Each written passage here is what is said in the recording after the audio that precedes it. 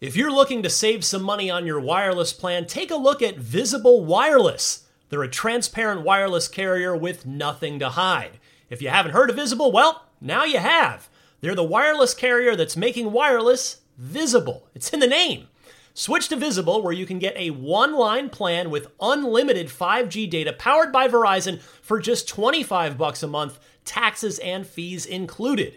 One-line wireless, just $25 a month with taxes and fees included. That's unlimited 5G data powered by Verizon. Switch now at Visible.com. You shouldn't judge a book by its cover, but you can judge a company by its name, like Visible, the wireless company making wireless visible.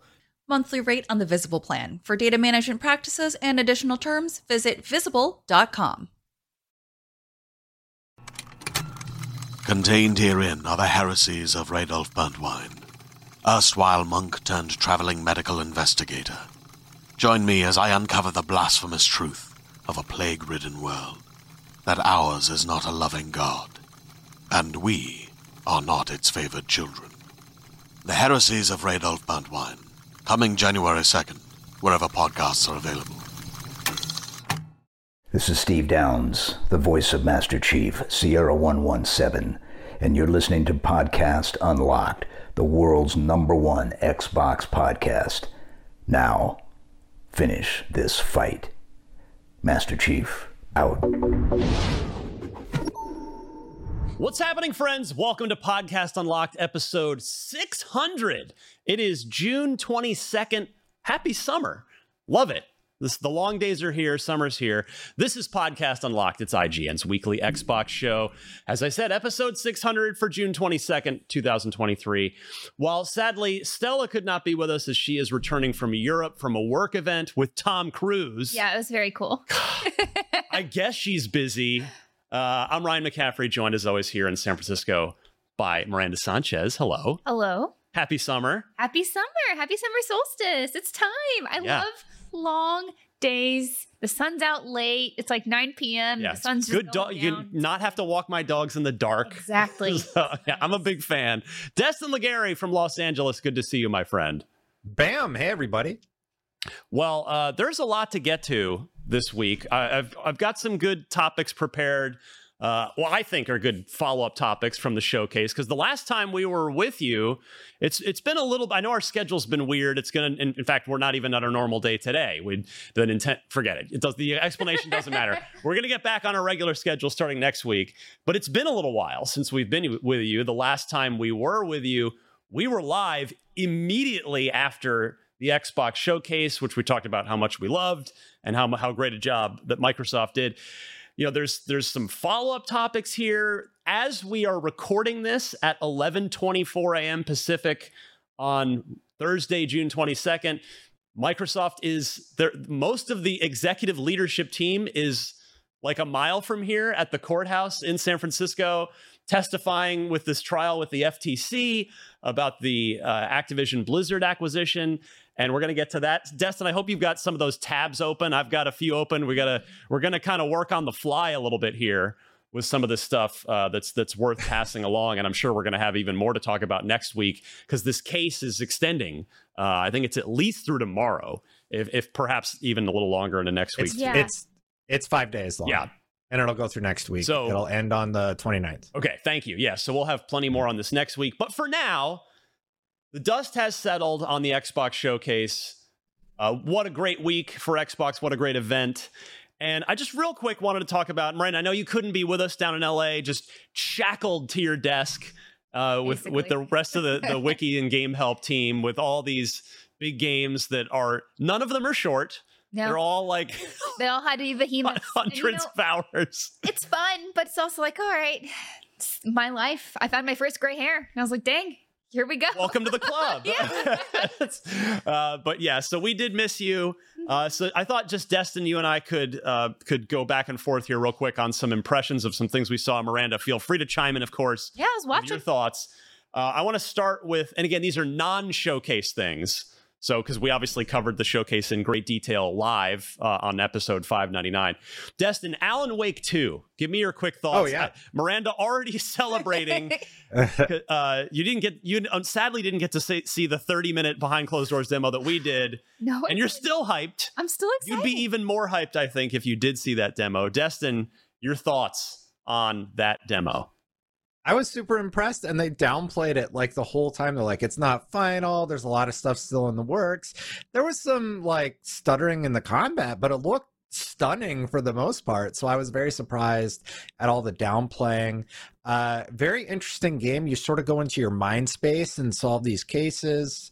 And as somebody that, you know, didn't really play the first Alan Wake and wasn't really into it, I like the concept of solving mysteries in that way. Yeah. It really gave me vibes of, what was the HBO show? True Detective? Yes. The season 1. Yeah. And I really, really dig it. I like it a lot. So excited to see more of that. Very impressed with what they showed. Yeah, this, I too, it was my favorite thing that I saw at the Play Days event, which was kind of the E3, if you will, the not E3, with, you know, obviously it was separate from the Microsoft showcase. It was just a fantastic demo. As Destin said, it's definitely one of the most next-gen looking games that we saw at the entire event. One of those other ones we'll talk about next. But it looks great. They're in-house, the Northlight technology that they use for everything. The character faces they've always looked great in this engine, and now like leaning full on into survival horror for Alan Wake is such a great fit. And I just can't wait for this game. I mean, I do worry about it, that it's this like cult favorite sequel that's going to come out in the absolute heart of the holiday season. So I just hope that they're not resigning themselves to the same fate as Alan Wake 1, which was a game that, again, kind of was this really cool thing, but it was this unknown deal and kind of got, it didn't do very well. Mm-hmm. It sort of became a cult favorite over time. But yeah, it looks awesome. Can't wait to see more of Alan Wake 2. Now, Destin, you played this next game that I wanted to bring up real quick, and that's a game we've at least all gotten to see on the live streams. And Destin, you and then Mitchell Saltzman, our fighting game expert, got a chance to play Mortal Kombat 1, which I just purposely wanted to watch Mitchell play because he's really good at this stuff. And I'm endlessly entertained by watching Mortal Kombat 1. So your quick thoughts on actually getting your hands on the controller for MK1. Yeah, I mean, I really like Kenshi back in like MK9, so picking him up in this game, it was interesting, but I had no idea what I was doing. Eventually, what we ended up doing, though, was having one of the devs play through all the characters, and that's the gameplay we have on IGN right now. Yeah.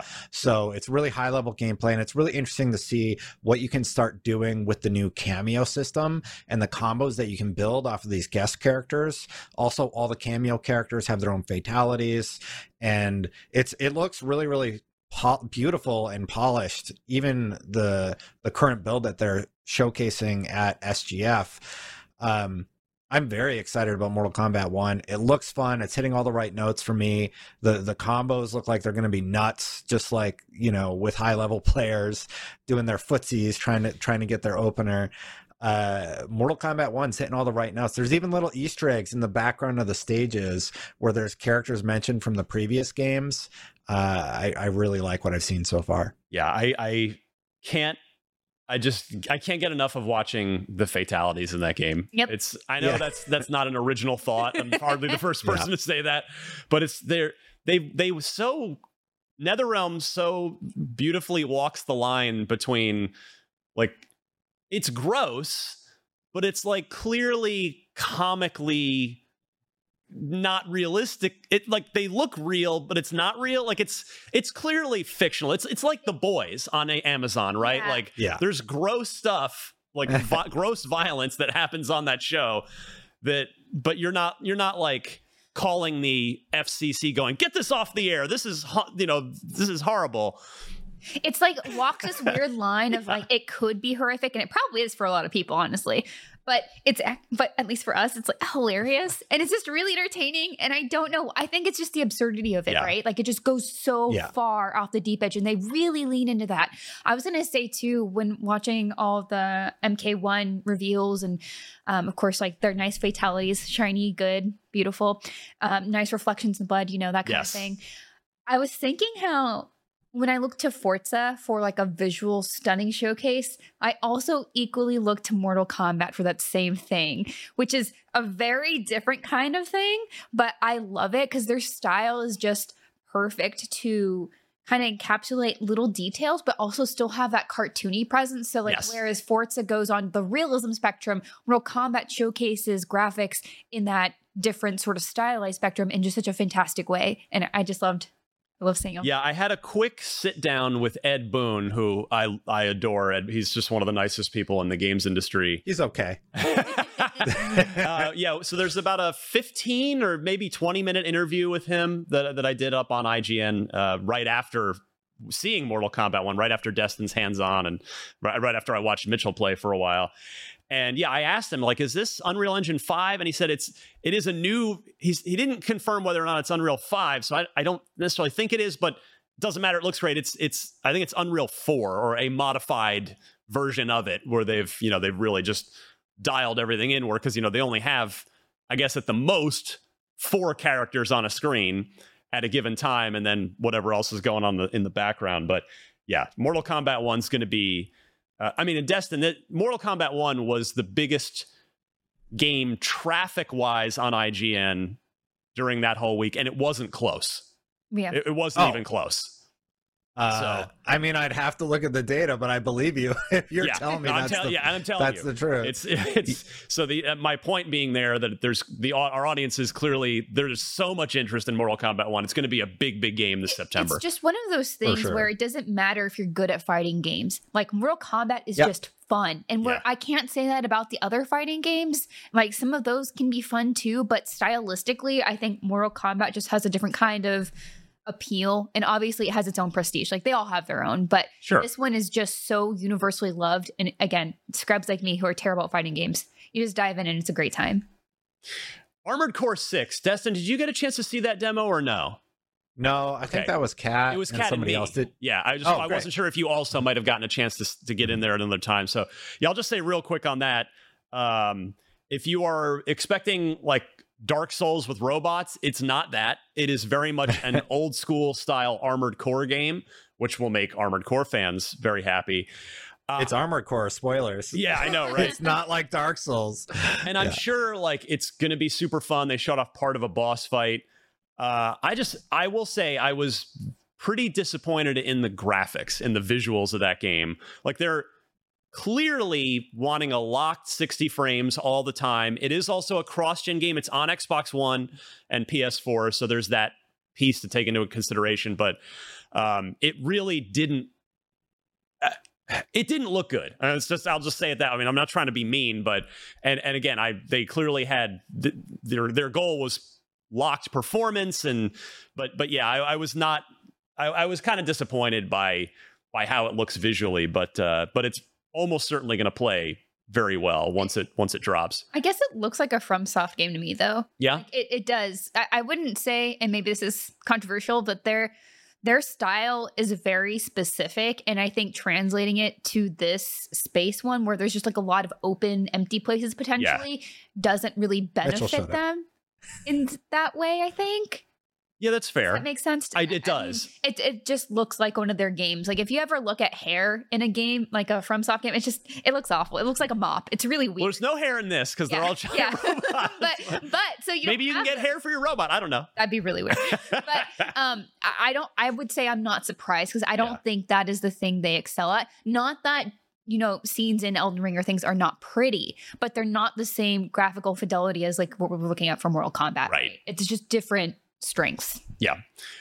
Forza Motorsport, Destin, you and I, sadly, nobody got to play it. I was a little surprised that there was a person there using a controller playing it, but it wasn't us. It wasn't us this time. No, because I only say that normally because when a new Forza game is a few months away, as it is now, this would be the moment in time where we get to play it. So I'm sure they have their reasons, and I'm not like upset about it, obviously. but I was just, a little bummed that we didn't get to play it. But we did get as you said, Destin, a live gameplay demo. And I mean, what do you say about it at this point? Yeah, like it's we've talked about this on Unlocked before, of where you just kind of like run out of superlatives for it, where it's just like, yep, it's a freaking awesome, gorgeous racing game again. Like they did it again. Okay, like it's which is, I feel bad because we should be celebrating this stuff. But yeah, just as you expect. It's like, yep, you hit your high bar again. Like, congrats, thank you. Yeah, I will say that the in-game stuff didn't look as nice as they've been presenting in their trailers and such, because they're focusing on a locked frame rate, like you said before. Yeah, and it kind of brings to the forefront of my mind that developers are starting to hit this point with the boxes where they're like, okay, well, if we want to do like native 4K at 60, we have to sacrifice some things. But this is also an early build. They're probably going to polish it up over the next few months. Yeah. It hits when? October, September? 10th, I believe. Yeah. Yeah. So right in the middle of the October hellscape that will also kill Miranda and her team, probably. I'm just not going to exist in the end of this year. Just so you know, I won't be here. If you want to see the footage for yourself, we have the full 4K asset of their Forza Monthly, and it's like not compressed. I made a request to get those in high quality as possible. So you can go check that out on IGN.com right now.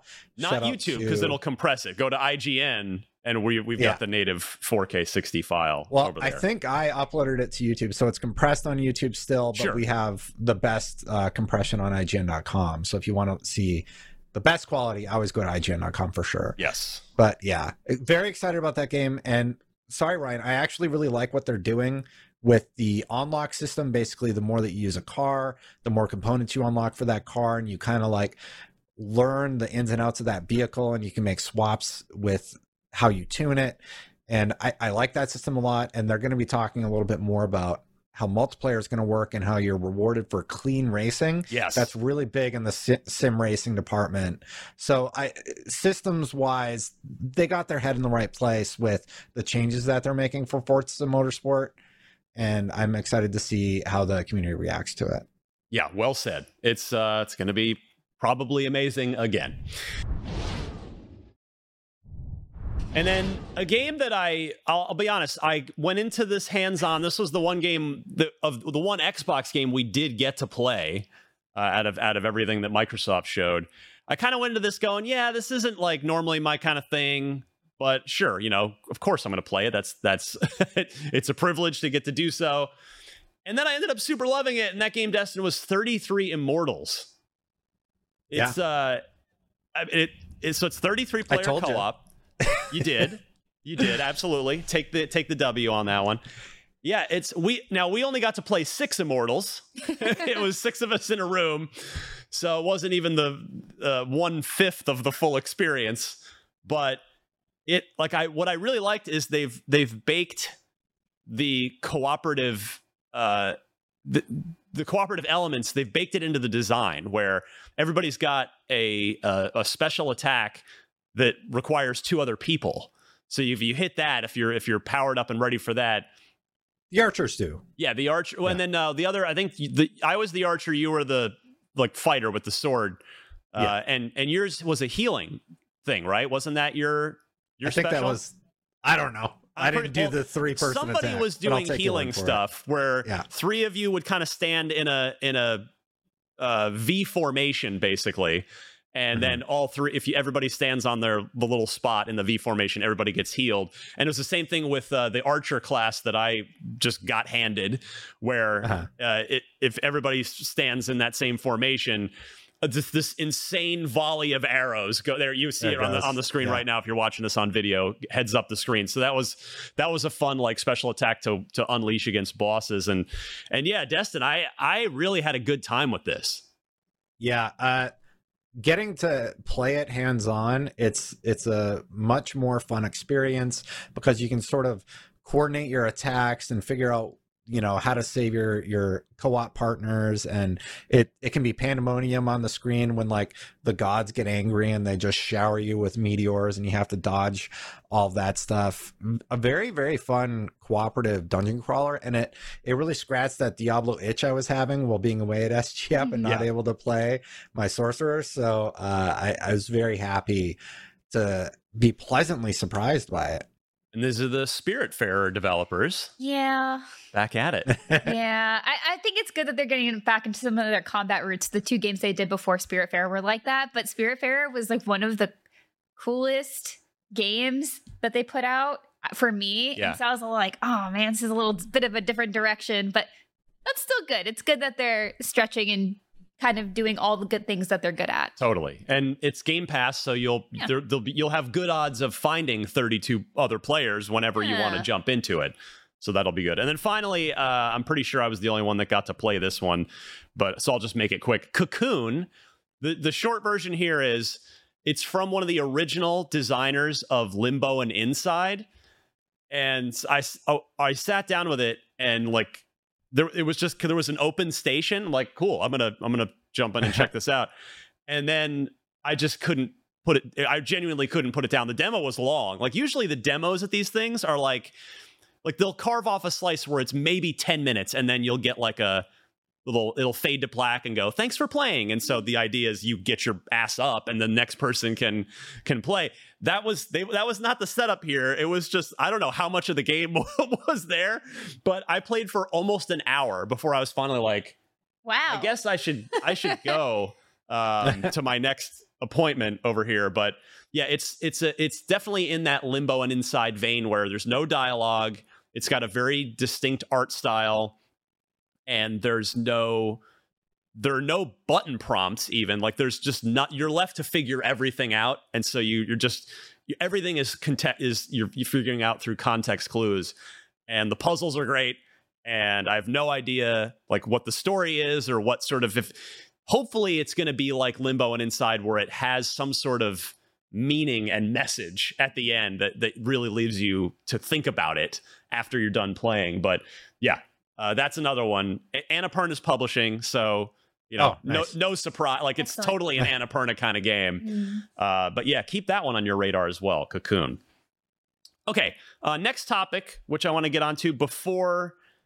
There's a lot to get to, so we're going to be here for a while. We've got plenty of time. We've got like another hour before our time limit will be hit here. So I wanted to bring up something that Destin, you, myself, and Stella were talking about after the showcase. So we ended up, of course, we get off the air after we've just been like live and with cameras on us, and we're doing the best we can in the moment to react and give this instant reaction and analysis. But inevitably, our brains keep going after the cameras go off. And one of the things we were talking about after was how stacked Xbox is with exclusive role-playing games for the next foreseeable future. I actually made a list, tweeted it out, got a lot of great response. So I thought we'd go through this. And where it's before the show, you said that's a lot of RPGs we're guessing, and then sure enough, yeah, it's a lot, and it's actually more than I even. Well, I guess now it's more just we know what they are. Like we kind of knew generally that this number of them was coming, but now the difference is we know what they are. So 2023 we get Starfield as a game that I think Starfield is going to be one of the biggest games of the year, like by any metric, not just like the physical size of the game and the scope of the game, but sales wise, number of players, how much people love it. Like I just think it's going to be insane. Like I still don't quite think that everyone has collectively wrapped their heads around the fact that this is the next game from Todd Howard and the Bethesda Game Studios team. Like the people that brought only you somebody had played Skyrim and Fallout 4. Yes, Destin. If only. I think part of the problem, though, was their initial showcase of this, because before this actual extended showcase, I was skeptical about Starfield. Are you talking about the stuff they showed last year? Yeah. it just wasn't very personality driven. Like their games have a lot of personality and just felt so sterile and kind of generic. There was a lot of No Man's Sky talk after last year. Yeah. Fine, but No Man's Sky has a very definitive personality, whereas Starfield showed up as like, we're kind of want to go a little bit more realism. Like we work with like research from NASA and all this stuff. It's like, that's great. But I'm not seeing what I usually see from Elder Scrolls or Fallout here. Like I don't see that fun, goofy RPG mechanics. I don't see those characters that I love. And this showcase was that full force. And I think, to your point, this is what they needed to show to make your statement true that this is going to be one of the biggest games of the year. And Destin is, of course, politely prodding me because, as you've probably all heard me say 6,000 times by now, I did get to play an hour of Starfield. Yeah, wow. and no, what the point? What I will say, like as a real point on the back of that, as opposed to just flexing, is that this, to your point, Miranda, the sense I got even in that hour is that Starfield has, fitting for its personality, it has this sense of optimism in the game, like that you are venturing out into lands unknown, like not quite in a Star Trek kind of way, but in a similar like Fallout's bleak by design, right? Yeah. It is, and Elder Scrolls is more, it's medieval high fantasy. So there's sort of there's like a wistfulness but up to that, Starfield to me has that sort of, there's this optimism and curiosity baked into it in terms of the vibe of the game and what, like, how it is to actually play the game and what you're doing. And for me, and I've said this a million times, I like Fallout, but I've always very much preferred Elder Scrolls to Fallout. And I think for me, a big reason why is the bleakness of Fallout. I don't vibe as well with that. And so I do vibe with Starfield and this more optimistic sense of, yes, let's, venture out. We will reward you for your curiosity and for your exploration. You will encounter things. You will find cool new stuff. You will be able to recruit people to the crew of your ship that you'll meet on planets far and wide. So yeah, that's it. Starfield's just going to be I think it's going to be a juggernaut. I'm not saying it's going to sell like what Skyrim sells, because it's not realistic. Go ahead, Destin. I mean, it could come to other platforms eventually, like in some future capacity, like a collector's edition or something, the way that Skyrim did. But I agree with what you're saying. I think if it's good, Starfield could go toe-to-toe with Zelda this year, and it's going to be an interesting battle because Zelda did something mechanically interesting with what they did with their world. Like, you can build actual cars and things in that game. It's pretty nuts. And Starfield's just being like the ultimate Bethesda experience, right? So it's going to be very interesting to see how these two go head to head, and it's going to be really tough. And I also want to agree with you, Miranda. I think that this demo of Starfield is leaps and bounds better than what they showed previously. I feel like I understand what Starfield is, and I even made a joke on Twitter. I said, it's going to be real hard to cut this to No Man's Sky footage because they differentiated what the game is so well with this presentation that, sure, you fly in space and stuff, but it is a vastly different experience than what you'll be getting in a game like No Man's Sky. Speaking of which, Ryan, I loved your interview with Todd Howard. Thank you. I was appreciate the plug about, and then but then I forgot because it was busy. But I really liked his comparison of how this game plays. Speaking, Dustin, you just kind of clued me into this, of like how he compared it to not No Man's Sky, but more of like a Red Dead Redemption 2. Yeah, I was surprised when he broke that one out. I was like, I did not expect you to say that, but yes, let's hear more. That just gives me such better context for this, and it makes a lot of sense, especially knowing how I played Red Dead, which is mostly hunting for like 100 hours, which you're like, Miranda, why would you do that? It's for guides, but also I had a lot of fun doing it. And that game allowed you to do that in the same way that Starfield, if you just want to like become a master shipbuilder, or you want to try and visit literally all 1,000 planets and not even worry about the main story, you can totally do that. Yeah, that makes sense. Yeah, the game supports it. Destin, I'll admit, to just throw in one more, because it's getting great reviews, is it's all 3 consoles have a killer exclusive RPG this year.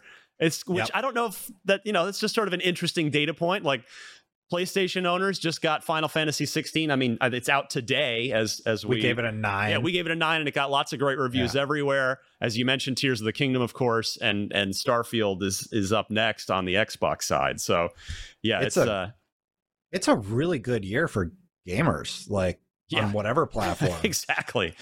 So, all right, we're only on game 1 of this RPG like roundup. So this year, Xbox has Starfield as the major role-playing game that's exclusive, first party, of course. Next year, we don't know when, but next year we're getting Avowed, which we talked a bit about on episode 599 when we were live after the showcase, and that game is by design and intention not going to be the sort of endless role-playing game that Starfield is and will be, but it's a more purposely contained kind of 20 to 40 hour kind of experience on the same sort of level as Obsidian's own Outer Worlds. I don't have a problem with that because it's, with Obsidian you can be pretty assured that the quality, the writing, the role-playing, the dialogue is all going to be really awesome in the 20 to 40 hours. I don't disagree. I respect other people who are disappointed that it's not going to be a bigger role-playing game, but so we've got Avowed next year. Well, Avowed Miranda and I talked about this a little bit on Slack, but it caught me off guard with its art style. Yeah. That was the main thing. And a lot of people think that, Destin hates the game because they changed the art style. I pointed out that the logo design's a little bit different. Like, everything's a little bit different from the concept trailer that we got a few years back. And then that theory was basically solidified in the I think it was PC Gamer interview, where they confirmed that they did adjust scope and style for the product. So, like, I'm not crazy. They did change things. But when you start looking at what they showed us versus a game like Deadfire, Pillars of Eternity, Deadfire, which, same universe and whatever. Right. And they even allude to that particular game with the companion aspect. You start seeing what they're going for here. They also confirm that this is like alpha footage that we're seeing, or like very early footage of the game. So they still have a whole year at least to continue working on development of Avowed. Well, it says 2024. Yeah, right? It could be Q1 for all we know. It could be less, but you're right. I guess statistically, the odds are it's probably it's probably going to be Hellblade first and then this. But I guess we'll find out. Yeah. So I get what they're going for now, but it definitely took my brain some time to adjust from the expectations I have of their version of Skyrim, which is what they said they were originally going for, and then they decided to focus on storytelling. Right. And storytelling being the commanding goal, that's something I can always get behind. So 2023 Starfield, 2024 Avowed. Then 2025, it gets a little hazier because we don't have any release years. Now we're just kind of getting into speculation, but at least one of the next 3 RPGs, yes, 3 that I'm going to mention, is probably going to come out in 2025. To keep this one big first party RPG per year streak going. And maybe there'll be 2 of the 3 come out in 25 for all we know. The first one's Fable, which we talked. I don't think we need to talk any more about that other than maybe getting Miranda's thoughts, because as you saw when you were watching us live, we were quite blown away by Fable. Delightful. Setting the tone. Yay, IT crowd. Cool. That's it. Yeah. I think it was just a fun demonstration of what they're going for. So it's just what we needed. Yes. So is that 2025? I hope so. You've got also The Outer Worlds 2 in the mix, a game that was announced with a very tongue-in-cheek, like, yes, we're announcing this with nothing kind of, jokey trailer last year. So that could be 2025 as well. And then also a possibility in 25. And again, maybe one of these goes to 26, in which case it just, again, keeps that streak going. And that's Clockwork Revolution, another game that we were really impressed by. In Exile, flexing their muscle in Unreal Engine 5 with their steampunk first-person role-playing game. And Destin, I know we were both pretty impressed by this. Yeah, you want to know what I spent my weekend doing? I do. I know the answer, but I want to hear it. Yeah. I played BioShock Infinite, and I cut a trailer putting the scenes from BioShock Infinite next to this game to see if there were comparisons, and there's a lot. So that has me I don't see that as a negative. A lot of people see that as a negative. I'm very excited to see what they do with the time travel mechanic in Clockwork Revolution versus how it was handled in BioShock Infinite with alternate realities and alternate outcomes to situations. I love the design aesthetic of Clockwork Revolution, and I am really, really stoked for this game, actually, because I just played through BioShock Infinite again. It got me even more excited.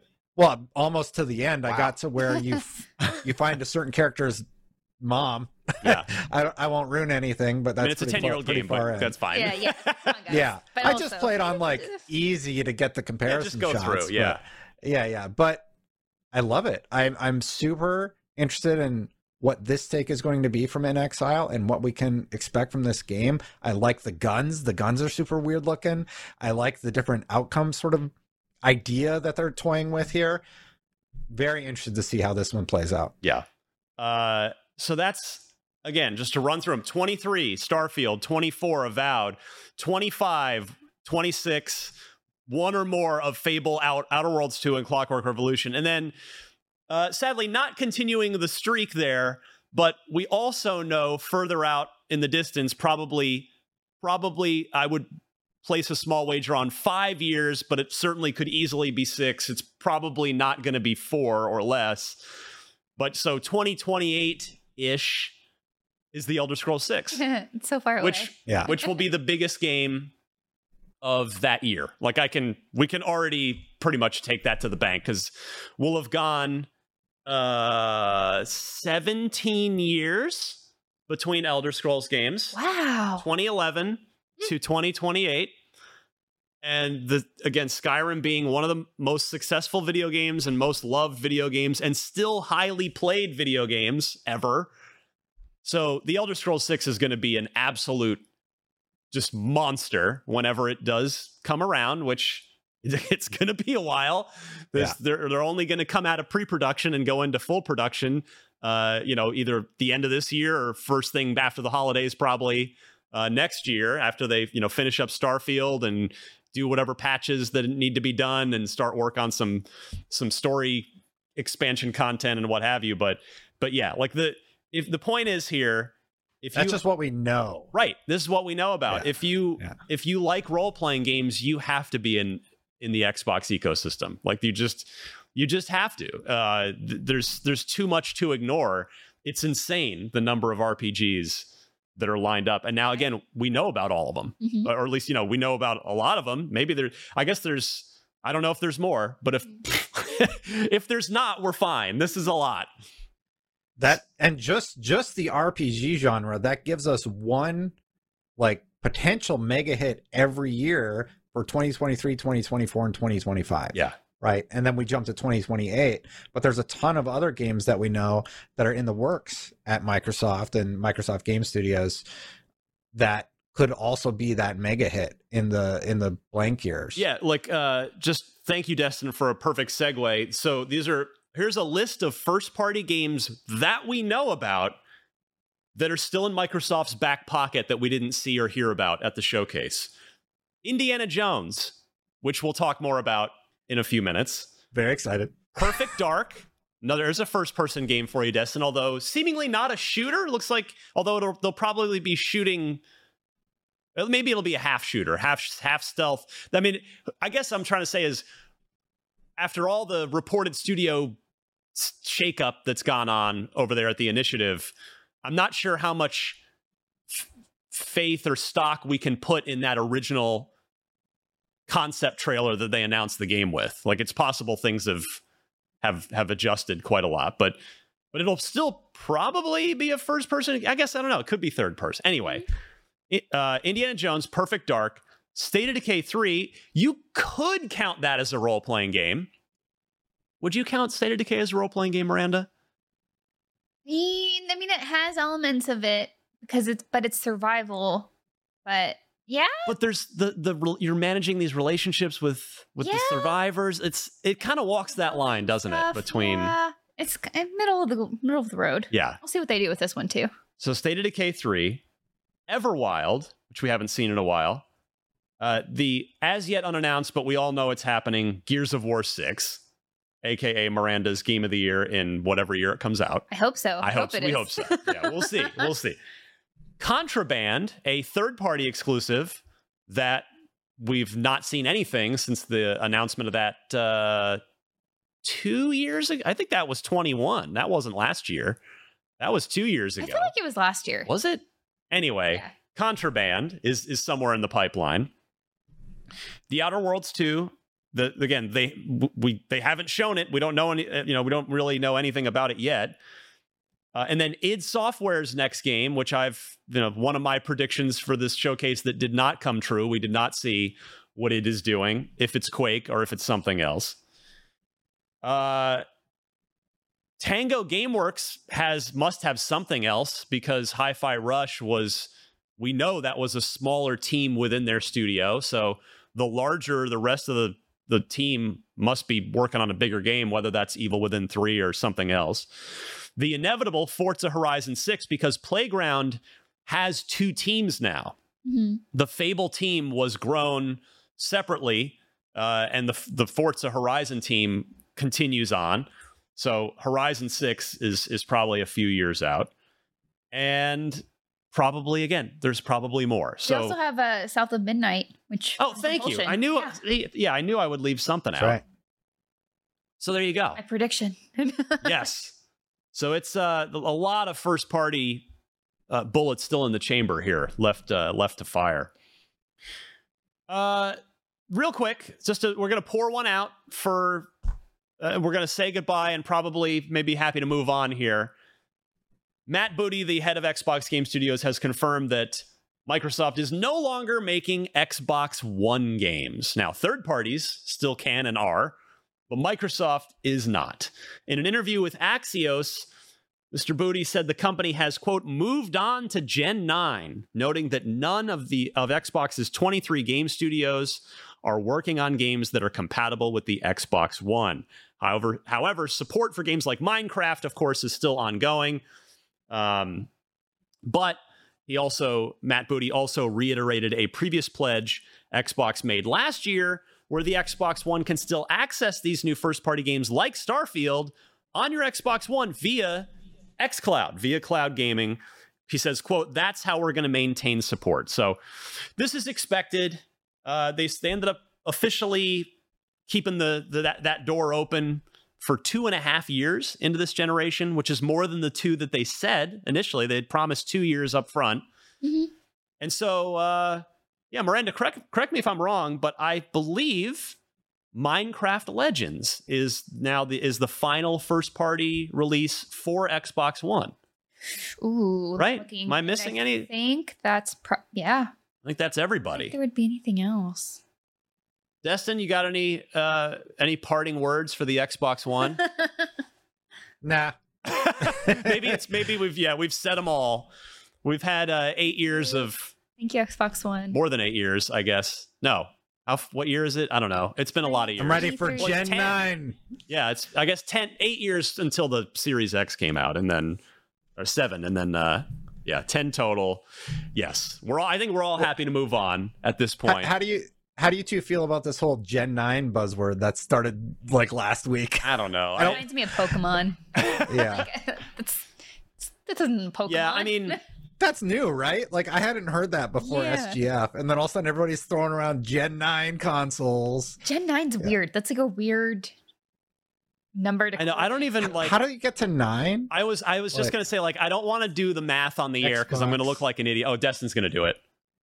No, I'm just like, I'm thinking console, but it's got to be by year or something. I don't know. Yeah, it doesn't. It's I don't know how you're tracking that, but I'm gonna say a quick eulogy for the Xbox One. Yeah. I want to say goodbye to, yes, the worst Xbox One ever.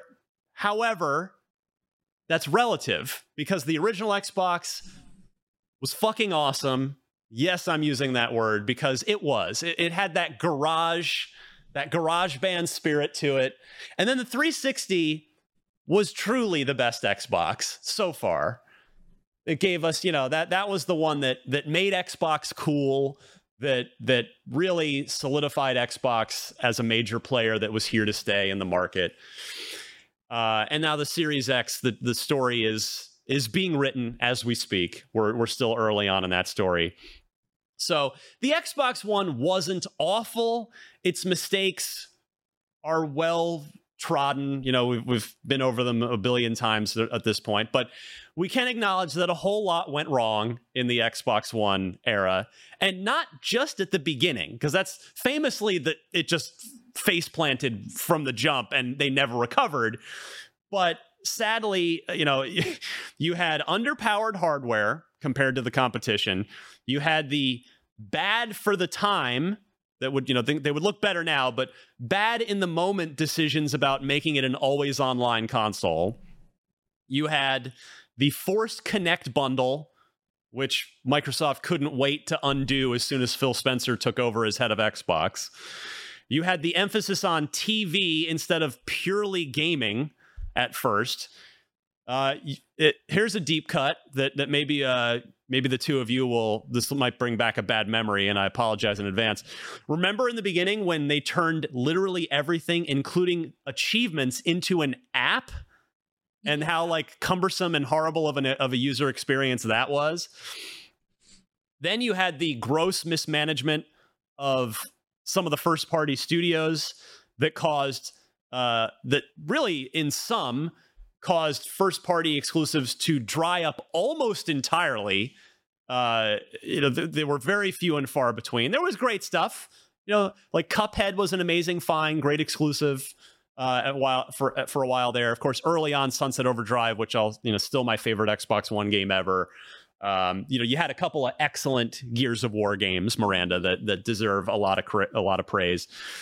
But you also had these high-profile cancellations that still sting certain folks in the community. The ill-conceived Fable Legends, which I just rewatched the 1989 Batman as a preparation to go see Keaton come back in The Flash, and Fable Legends and the cancellation of that reminds me of one of the lines that the Joker says to when he has the boardroom full of all the other crime bosses and he's intimidating the heck out of them, and he uses the hand buzzer to electrocute and kill one of the crime bosses, and he goes, "I'm glad you're dead."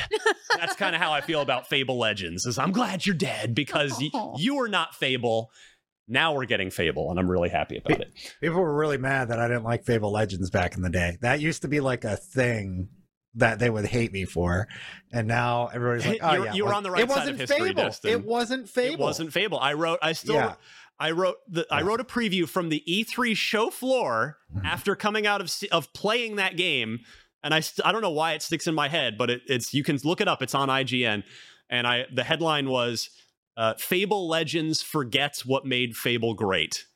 And I still think that's completely accurate. I still feel that way. What's sort of interesting, looking at that old school footage, it dealt with scale also, and the new Fable is going to deal with Jack and the Beanstalk style story, where there's a larger than life character and a tiny character. So, yes, I don't know. Just a mental thing. So, sorry, got hung up on Fable Legends there for a second, but Scalebound being sort of the one that the community really that one still is like salt on a wound for some folks. Yeah, and then maybe this one's a little more forgotten, but there was a full on new Phantom Dust that was in the works that got canceled, and instead we got like a remaster of the original thing. So it was a tough road for the Xbox One. Again, not all bad. It certainly came back around once, the Game Pass and the Xbox One X and some great Forza Motorsport and Forza Horizon games. And we talked about 2 great Gears games and Cuphead. And, there was certainly the ship started to get turned around in the back half of that generation. But yeah, we pour one out.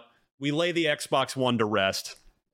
And Let's see the scale-bound footage, Red. Come on, producer. And wow, don't call her. See, now Red's gonna clown Destin by magic. He's gonna draw something stupid on his face or something on the screen. That's fine. All right, so that's that. Now we've got a lot more to talk about. Here He's you a go. pro. See, he's bringing up the scale-bound footage. Red is a nice guy. He didn't draw on your face yet, and instead he's showing scale-bound. And yes, one of the games we never got to play on the Xbox One.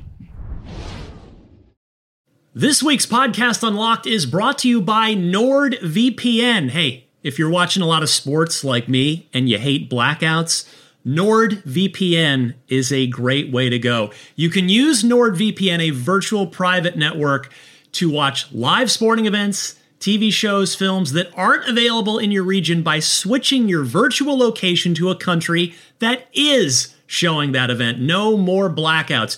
It's also good for plenty of other stuff like protecting your private data, your bank details, your passwords, your online identity. You can protect your data while you're traveling and using public Wi-Fi. NordVPN protects you wherever you are in the world. NordVPN Threat Protection also protects you from viruses, malware, and phishing sites. NordVPN is also the fastest VPN in the world. No buffering or lagging while you're streaming, and it will stop your ISP bandwidth throttling. NordVPN is the price of a cup of coffee a month, so that is a super affordable, great way to go. To get the best discount off of your NordVPN plan, go to nordvpn.com/unlocked without the E. That's nordvpn.com/UNLOCKD. And that'll give you 4 extra months on the 2-year plan. And best of all, there's no risk with Nord's 30-day money-back guarantee. nordvpn.com/unlocked without the E. Hey there, this is Justin Bartha. I made a funny new podcast, King of the Egg Cream. It has the greatest cast in the history of podcasts with actors like Louis Black. I'm torn by my feelings for 2 women. Bobby Cannavale. You can eat it, or if someone hits you, you can put it on your cut. Melanie Linsky. I wonder what these marvelous things are that look just like boiled chicken feet. Jason Ritter. I can break things and pick locks and kill people. Michael Stuhlbarg. The whole point is to inspire people that they should make themselves better. Ari Grainer. No, don't whet its appetite. What are you, an idiot? Me, Justin Bartha. That's not just any egg cream, that's a Lemke's special. And all narrated by the hilarious Richard Kind. This is the story of Harry Dalowitz and how he rose from nothing to become New York's King of the Egg Cream. So if you like funny true stories, come listen to King of the Egg Cream, available wherever you get your podcasts. Xbox prices are going up. No one wants to hear this ever, but here it is. Streaming services raise their prices. And nobody likes hearing that either.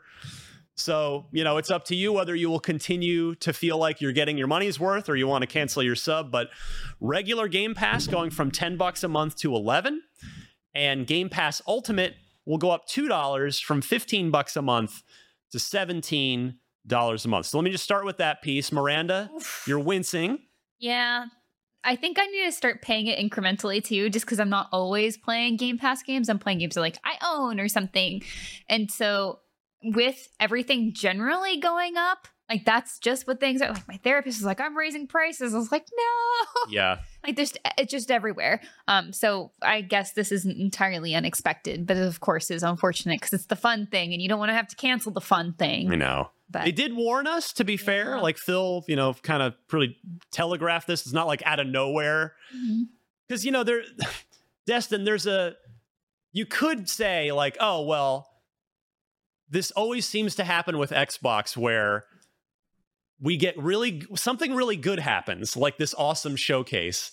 And then a week later, here's some bad news. The prices are going up. But I don't like it. Yeah, is this going to stop me? No, and that's Microsoft knows it, and so they're raising the price by $2 on Ultimate. I find it interesting that it's only $1 and only $2 for Ultimate. Like it's not great across the board, and you're going to talk about the console in a second. But boiling they did the lobster, or boiling frog, right? That's the parable. Never heard that. Slowly How's boiling the frog, and he doesn't notice. Okay, maybe I'm nuts. Somebody in the comments will help me out on this. Yeah, there's like, if you turn the heat up slowly, the frog doesn't notice it's being boiled, but if you just drop it into PlayStation just ripped that Band-Aid off. Well, yeah, we're the and then Xbox did the same thing. We're the frogs in the water's getting warmer. That's they went to $70 last year in October. Now the console's more expensive in a lot of the territories, and they raised their service prices also. So I think it should be noted that the service price increase is something that only they've done. Like PlayStation didn't increase the price, as far as I know. Well, but they were already they've got a $17 tier, don't they? PlayStation has PlayStation's cheaper than Xbox if you get base even tier, the top tier. The base tier. I'd have to look comparatively at the prices, right? Where you don't get what you get on Game Pass. Yeah, and Xbox using the cop out that like they're matching the price hike of Sony. At least it felt that way. I'm just like, raising the prices of stuff right now just feels like the worst time for any company to be raising the prices with the way that the economy is going and like everybody getting laid off basically in the tech sector. It just sucks across the board. So this doesn't get a pass. I don't like it. I'm not going to pretend I like it. Sure. I'm not saying you are, but yeah.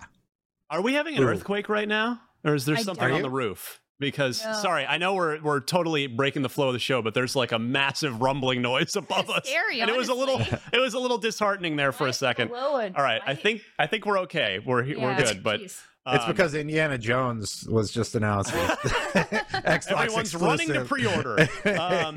So Destin, you mentioned another again. I'm not going to defend the $1 trillion corporation for raising prices. Hell no, I'm not going to do that. But yeah, the console. This again, fact check me if I'm wrong, but I've been around this a long time. I don't remember the price of the console ever going up. There have been variants of Xboxes that have more, like bigger hard drives in them. Yeah. Like the big one that comes to mind is the Xbox 360 Elite.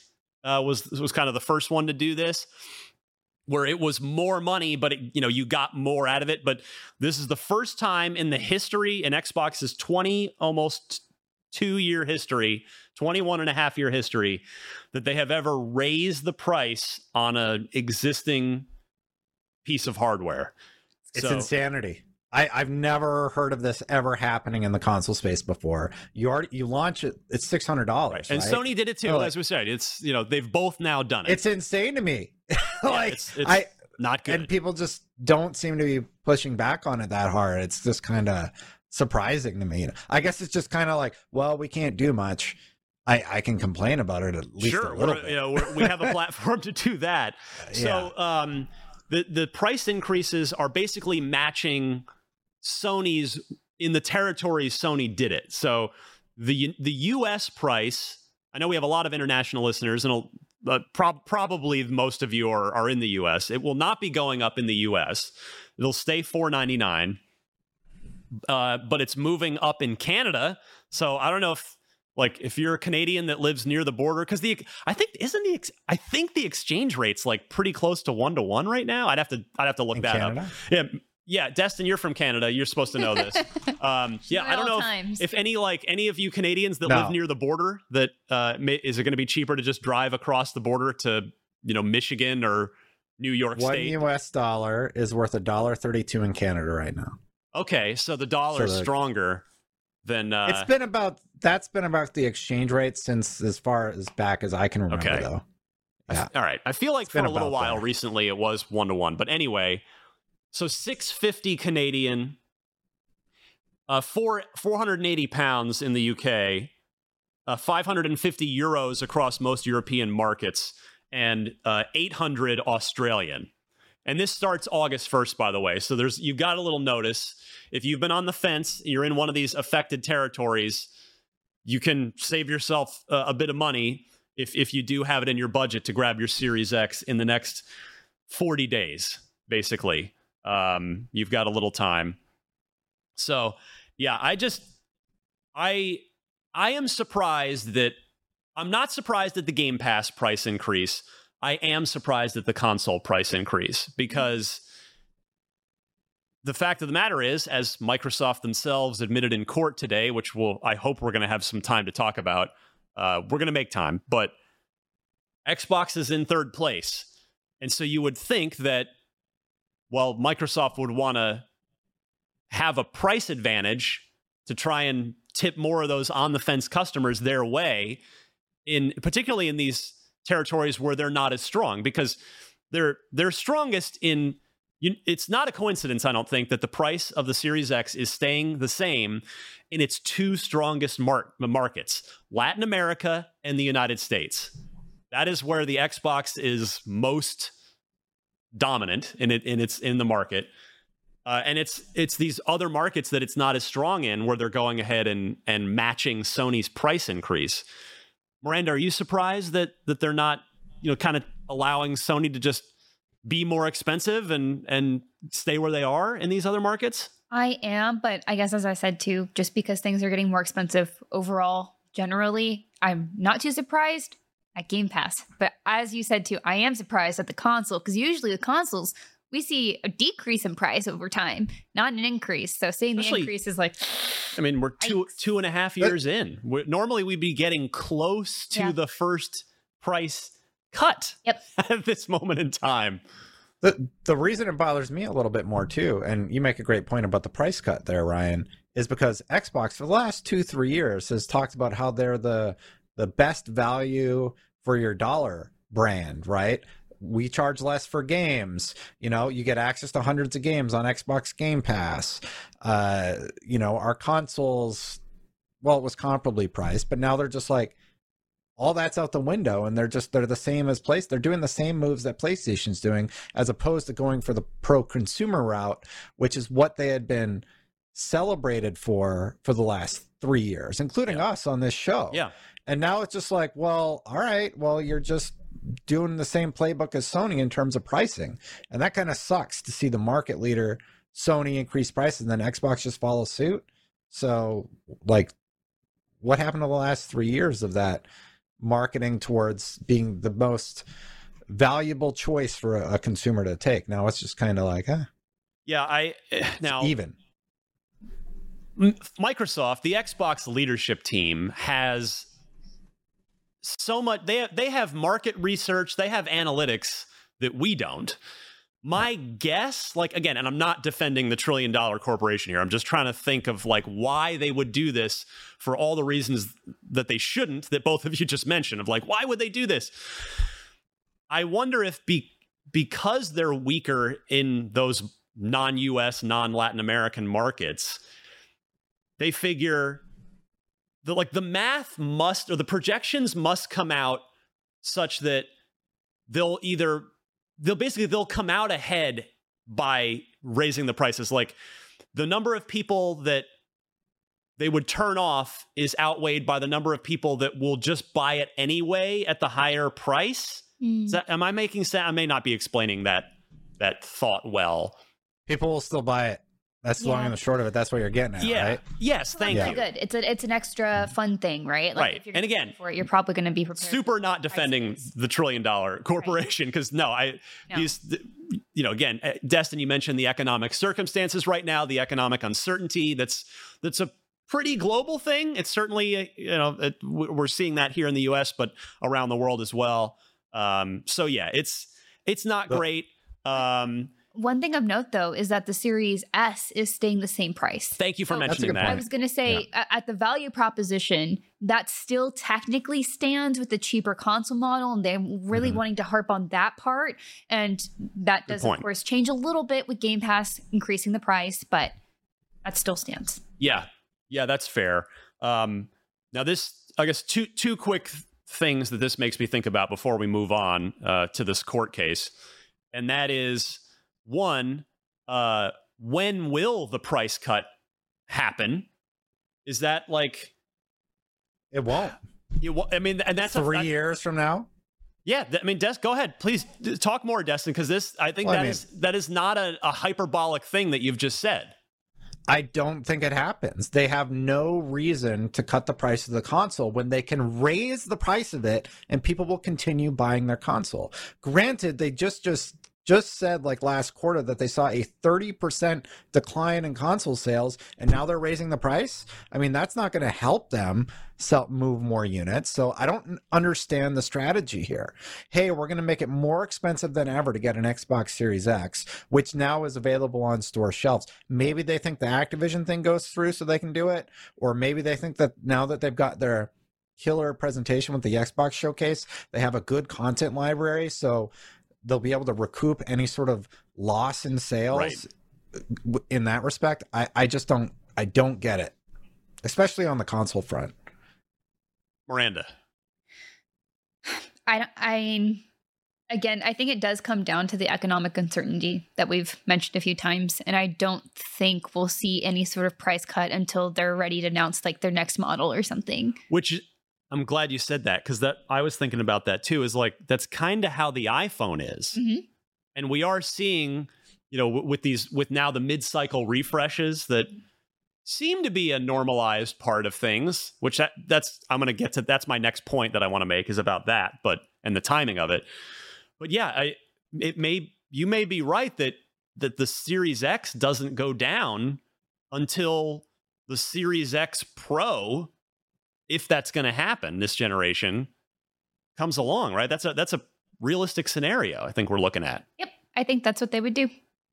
And to that point, Destin, I mean, are we going to see? Do you think we're going to get that mid-cycle refresh this time because of how screwed up the supply chain got, and the beginning of this generation was so wacky, and again all these other economic uncertainty things that we've been talking about? Like, are we going to get that mid-generation upgrade, that piece of hardware that the core enthusiasts like us will buy? I don't think so. I think that their goal is to ship the Xbox Series X and keep it at the current price point. Look at the PlayStation 4 Pro. That is the same price it was at launch. They never did a price reduction.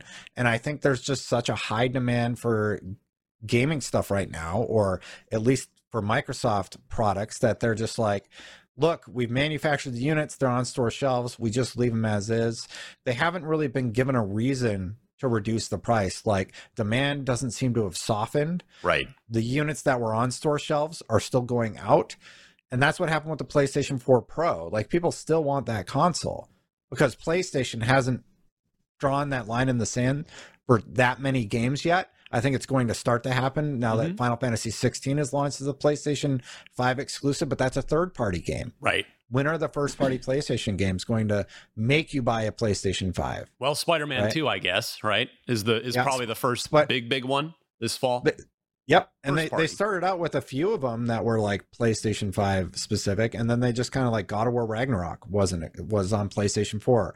The New Horizon was still on PlayStation 4. They need Gran Turismo, yeah. Well, what was Gran Turismo? I think Gran Turismo might have been one of the next. Was it? Yes. Right, you can absolutely play that game on PS4. Yeah. Yeah. So Xbox is saying Gen 9, the new buzzword. We're all in. PlayStation's got to make that move. And the reason I'm bringing up what PlayStation is doing is because I think it's indicative, based on what Xbox has done with raising the prices, of what Xbox will do. PlayStation 4 Pro is the same price. They're not changing the price of that product.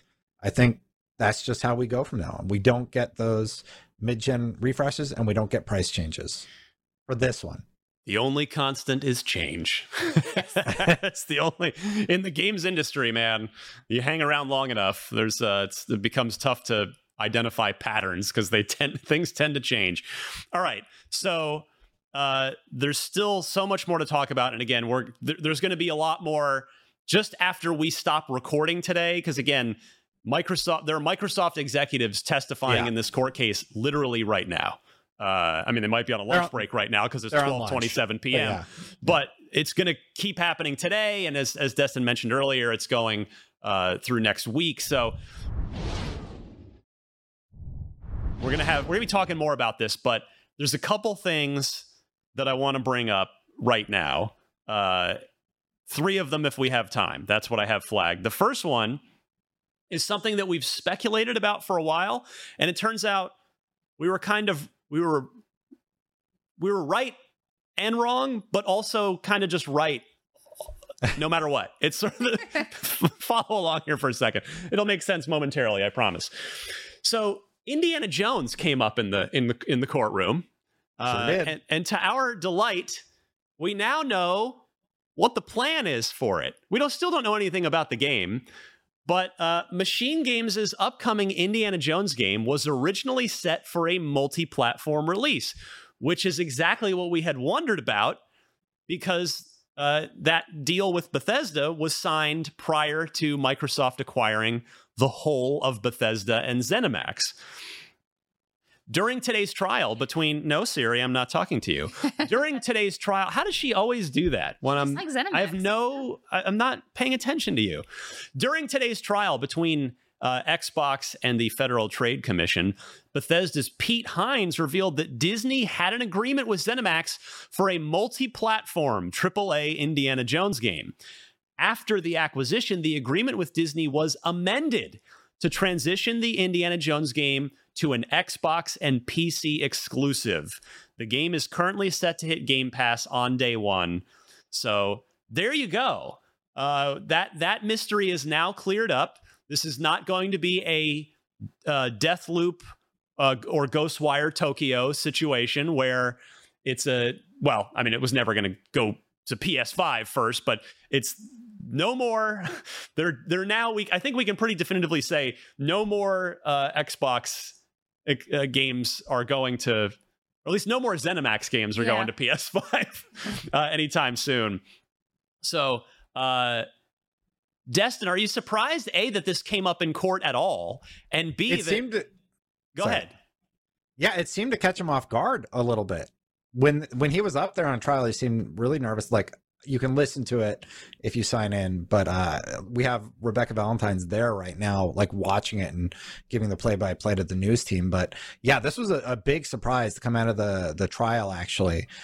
So this was revealed. I'm sure you have other stuff listed there, like Jim Ryan saying Call of Duty, we're going to be just fine without it. Sorry. And this was surprising to me. It seemed to catch Pete Hines off guard when he was testifying on the stand. I think this is great news for Xbox and PC. Certainly. Potentially not for their case against the FTC. To give listeners and viewers just an idea of how important this case is, if the preliminary injunction by the FTC is held after next week, Activision deal is dead. Yeah. Like, it's done. Microsoft has said, basically, if they're allowed to continue holding us up in this litigation, it's dead. If it is lifted, they will likely finalize the purchase of Activision Blizzard. These 5 days are incredibly important. So this piece of news coming out is pretty surprising, and there's a whole bunch of other spicy stuff that just came out of the first few hours this morning. We got the FTC filings and the Microsoft filings. Some really, really interesting stuff. And you guys know I've been reading everything about this case for like a year. So it's a very exciting week, to say the least. So, Miranda, certainly Disney, I'm a little surprised, but ultimately not really, because after all, Disney was pretty comfortable handing Sony to a few exclusive Disney licensed games in the form of Spider-Man and Miles Morales and Spider-Man 2 and Wolverine. So we get one now. I imagine that sort of prepped them for the acquisition as well. Of like, oh, well, this will be exclusive. Those did fine. Cool. Like, I imagine that could have been something that was negotiated before. Yeah. Rather than being like, wait, you can't do that now. Like, we already signed this contract. And I mean, I'm not any sort of legal expert, but I imagine that there were a lot of discussions around that and using those as justifications as to why, amending it's okay. This has been, there's some quote. I guess we'll move on because there's so much more to talk about, but that's the heart of it. There is that we now know Indiana Jones, which is made by the extremely talented people at Machine Games and executive produced by Todd Howard. It's been a dream game of his for 10 years, as he talked about in an interview last year with Lex Friedman. So that game will be an Xbox exclusive. So, Destin, you started to talk about this. Our buddy Jim Ryan, his whole deal in life right now is just trying to get this deal killed, seemingly, and he may succeed. But there's something that he said that you're going to tell us right now that that weakens his argument a little bit. I don't have our story handy, but Derek Strickland over at Tweaktown has been doing a really good job of quoting basically verbatim what's being said. So I'll be reading. I have it if we need it, but go ahead. Okay. It is not an exclusivity play at all. They're thinking bigger than that. This is Jim Ryan in an email. Yeah. They have the cash that makes these moves. I've spent a fair amount of time of Phil and Bobby, and I'm pretty sure we'll continue to see COD on PlayStation for years to come. We have some good stuff cooking. I'm not complacent. I'd rather that this didn't happen, but we'll be okay. We'll be more than okay. So after all of that hubbub about Call of Duty being exclusive or not, Jim Ryan is quoted as saying, we'll be more than okay. Right. So when privately behind closed doors, he's like, it kind of sucks, but we'll be fine. Yep. It is a very, very different stance than what he has taken publicly, where he's, tried to say the PlayStation's gonna die tomorrow if Call of Duty is kept off of PlayStation, which again Microsoft has no intention of doing. They have no intention of you could not possibly make up the money in adding some people to the Xbox ecosystem because Call of Duty is exclusive. That is, you can't possibly, that does not outweigh just keeping it on PlayStation. You'll make so much more money by just keeping Call of Duty on PlayStation. They had to do the math in the CMA case. They proved that they would lose billions of dollars if they were to take it off of PlayStation. They're like, this doesn't make any financial sense. And not only the PR backlash would be huge if we were to make that move. So they've already explained why it doesn't make sense. So the FTC continue to go down that path. And now with this Jim Ryan email, it's just like, that's just a moot point. Our article on that email from Wesley, our new UK news editor, has great context for it as well. So of course you see the full email transcript as in addition to some context for like interviews with Jim Ryan, and then of course other comments made by Jim Ryan regarding the merger and them wanting to block it. And that's like the biggest point. I think that was let me see it in the quote. If you're not on IGN right now, you should be, because Reb and that team is like kicking butt. Yeah, there's so much. This is happening in our own backyard, and like one of you mentioned, our own ace reporter Rebecca Valentine is literally there. Been there since 4 a.m. She's there doing some serious journalism over there. Yeah. So the quote's like, in March, Activision Blizzard EVP Corporate Affairs and COO Lulu Chang took to Twitter. Lulu Chang Messervy took to Twitter to claim Messervy. You know, we're getting through the last names, guys. Took to Twitter to claim Ryan had commented on Sony's true motivation in a behind closed doors meeting in Brussels. In his words, and this is a quote, in his words, "I don't want a new Call of Duty deal. I just want to block your merger." That's it. So that was the quote to an Activision Blizzard. Yes, the alleged behind closed doors quote from Jim Ryan. Yeah, so again, that is quoted by somebody else about a meeting. So that, again, context like that is, I think, crucial to all of this. That was during the phase 1 hearing with the CMA. Yeah, and that tweet's like public right now. Lulu Chang Messervy is the CFO, I want to say. Yeah. CCO at Activision. No, she got two titles: the EVP of Corporate Affairs and CCO. Yes. Yeah. Thank you. Yeah, absolutely. No. Yeah, I think when you get that high, it's like, okay, wait, what's the full title? So he said what Miranda just read, and now we have this email where he's like, "We'll be fine. We'll be more than fine." Like, So it's just all smoke. This is certainly gaming's most fascinating soap opera. These just two massive first parties fighting over the biggest third party publisher. I mean, we've never seen anything like this in the entire history of the games industry, and it is rather fascinating. Get your popcorn. Oh yeah, it's great. I wish I had some. I love it. You know what Microsoft could do with $69 billion if this deal doesn't go through?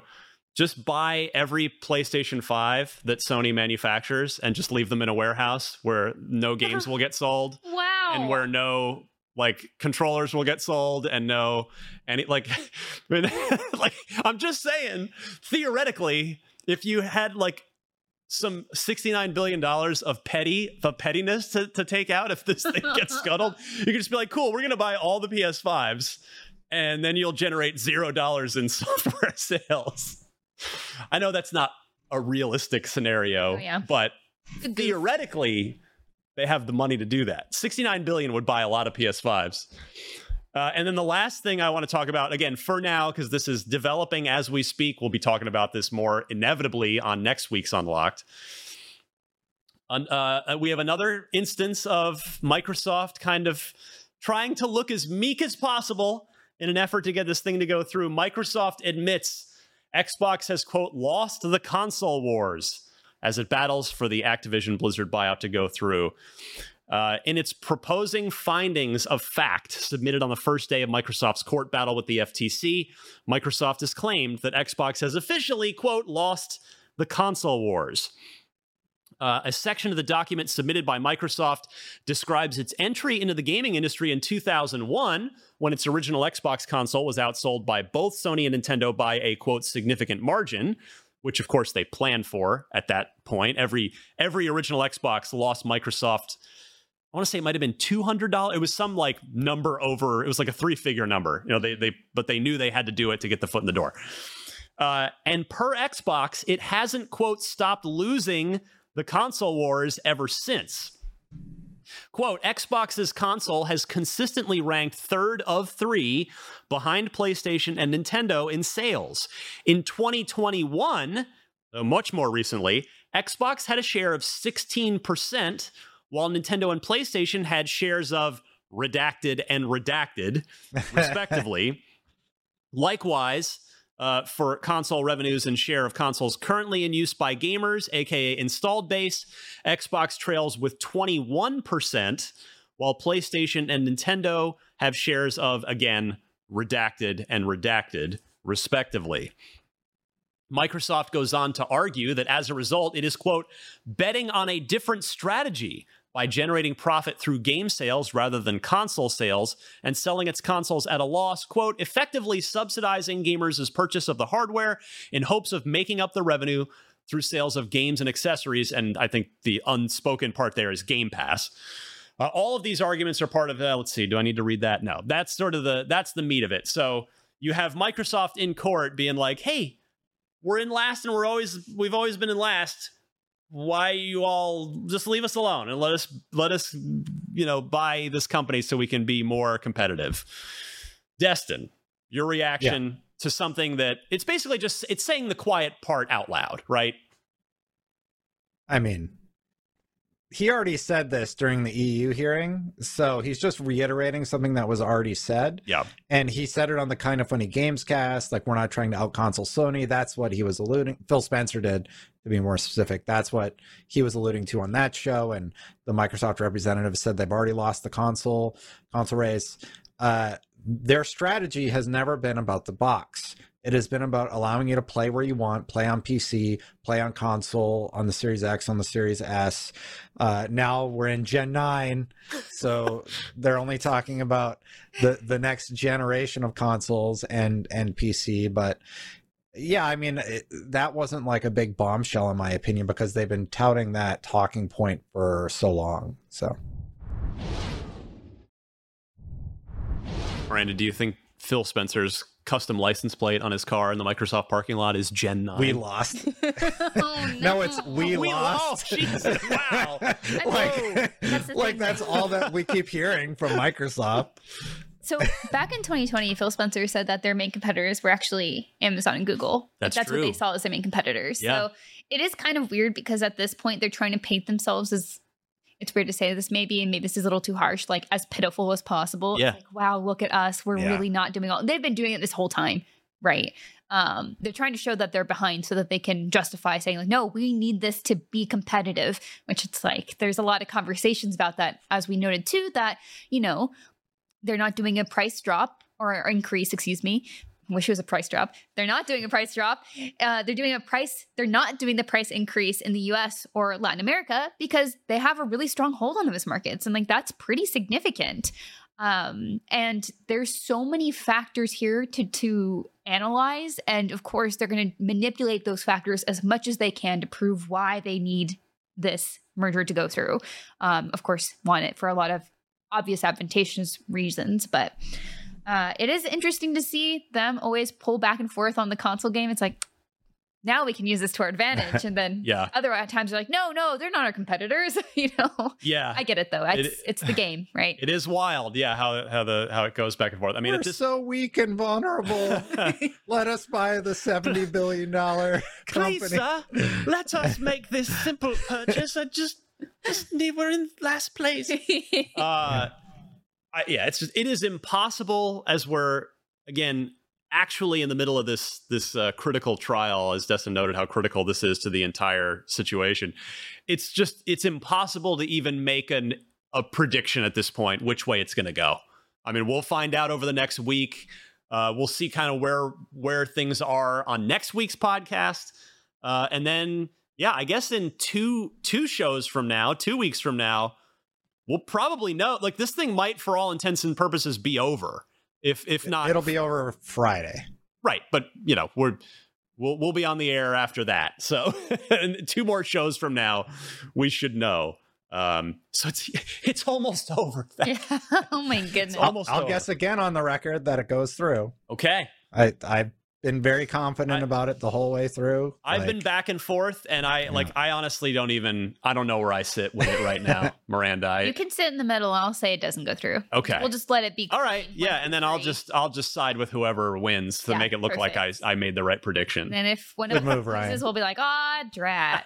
We lost. And then I'm saying if it doesn't go through, I know I may be joking about $69 billion of PS5 consoles to hide in a warehouse somewhere, but what won't be a joke will be, if you think Microsoft's going to just like not acquire anything else after this doesn't go through, you're probably pretty mistaken. They're going to go. I'm not saying they're going to go necessarily gobble up an entire other publisher. I mean, Ubisoft's a little, shall we say, vulnerable right now. Like, and they've been the subject of buyout rumors for some time, not connected to Microsoft, but over the years. But they're not going to just put that $69 billion back in their pocket. They might not spend all of it, because that's a ton of money, even for $1 trillion corporation. But I would not be surprised if Sony if they're going to keep going out and locking off the Final Fantasies of the world. And these other third-party games, and if Sony's able to successfully get this thing just run aground, then Microsoft will not go home quietly. Let's just put it that way. One fun thing to note, in their counterfiling to the injunction, Microsoft said that they're requesting the FTC pay the $3 billion for killing the transaction, basically. Wow. So if they lose, they've made a request that the FTC has to foot that bill. We'll see what happens with Judge Scott Corley, but I found that sort of interesting. That is interesting, and I would expect that might go to some, if that can be appealed, no matter which way it goes, it will probably be appealed either by the FTC or by Microsoft. Yeah. Oh, you're going to kill our deal? We'll take you can pay the $3 billion cancellation fee, and we'll just walk away. Everybody walks away happy. Right. Yeah. All right. I know we're kind of over, but why not? We're already over. Let's do some trivia real quick. This is to celebrate the death of the Xbox One, to mourn its passing, its official first, as far as Microsoft's concerned. Stefan, whose gamer tag is HollowPoint503, asks, it's been 10 years since the announcement of the all-in-one console, the Xbox One.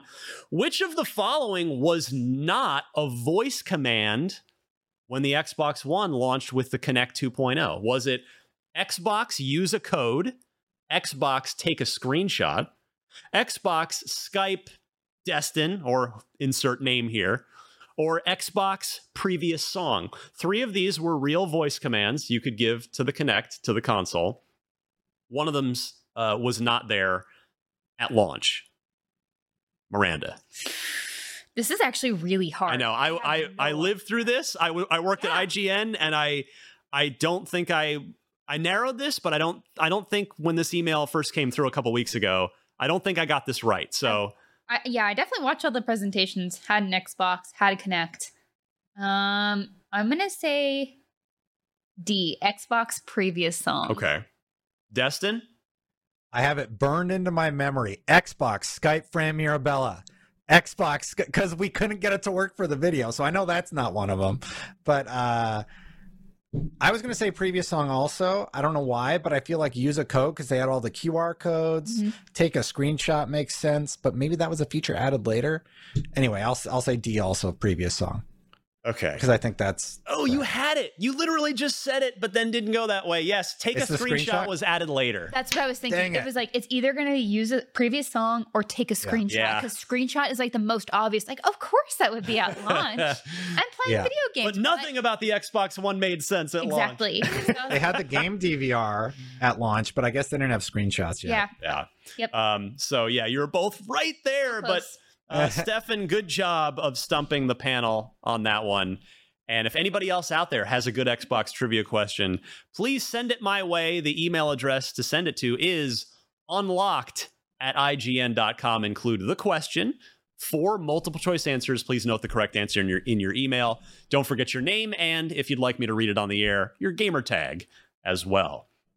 And that brings us to the end of a justifiably long episode. There was so much to get to here on Unlocked 600. Nuts.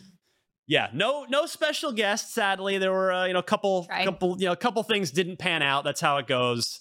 But I hope you enjoyed this milestone episode. Nevertheless, Miranda, how long have you been on this podcast now?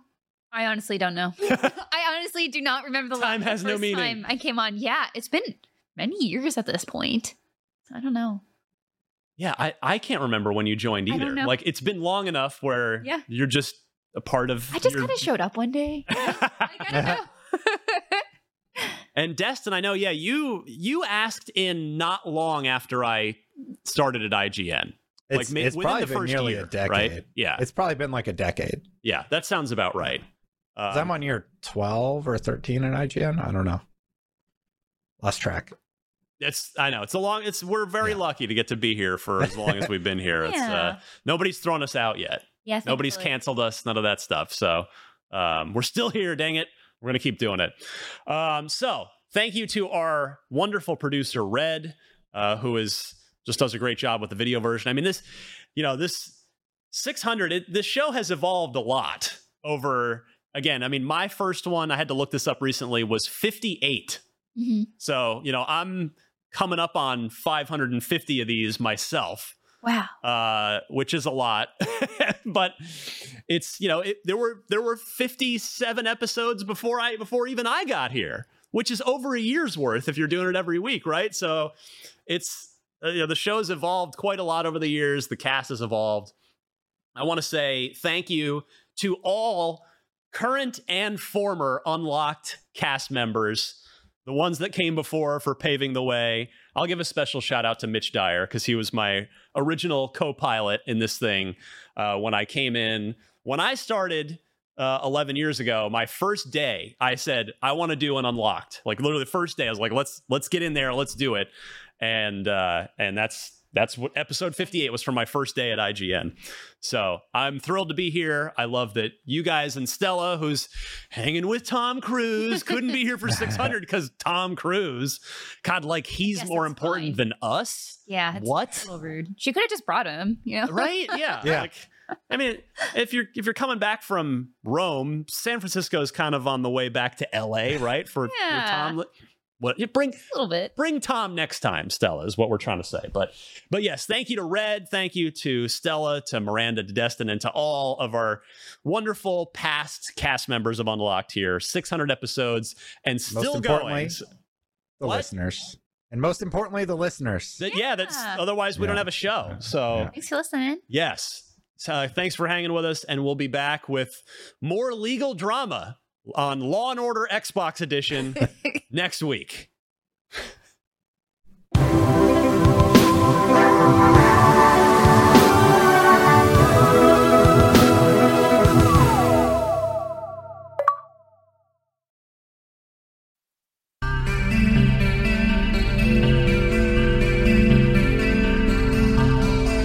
Hi, I'm Essie, one of the hosts of Bitches on Comics, the most welcoming place for LGBTQ+ folks and women to chat comics, fiction, and pop culture. Bitches are both wanted and encouraged on our podcast. We speak with amazing guests about the media they've created, critiqued, and loved, and you don't have to just take our word for the great time we're having over here. We've been named a Best Comic Book Podcast by several publications, including Book Riot, The Mary Sue, and Comic Book Herald. So tune in and listen to us talk with your faves like Carmen Maria Machado, Amy Chu, Mari Naomi, Anthony Oliveira, and many, many others. Our whole goal is to include more folks in the comic book and pop culture world and to help new readers find comics and speculative books they'll love, with no shade for being new. You can find Bitches on Comics wherever you get your podcasts, and you can learn more at bitchesoncomics.com.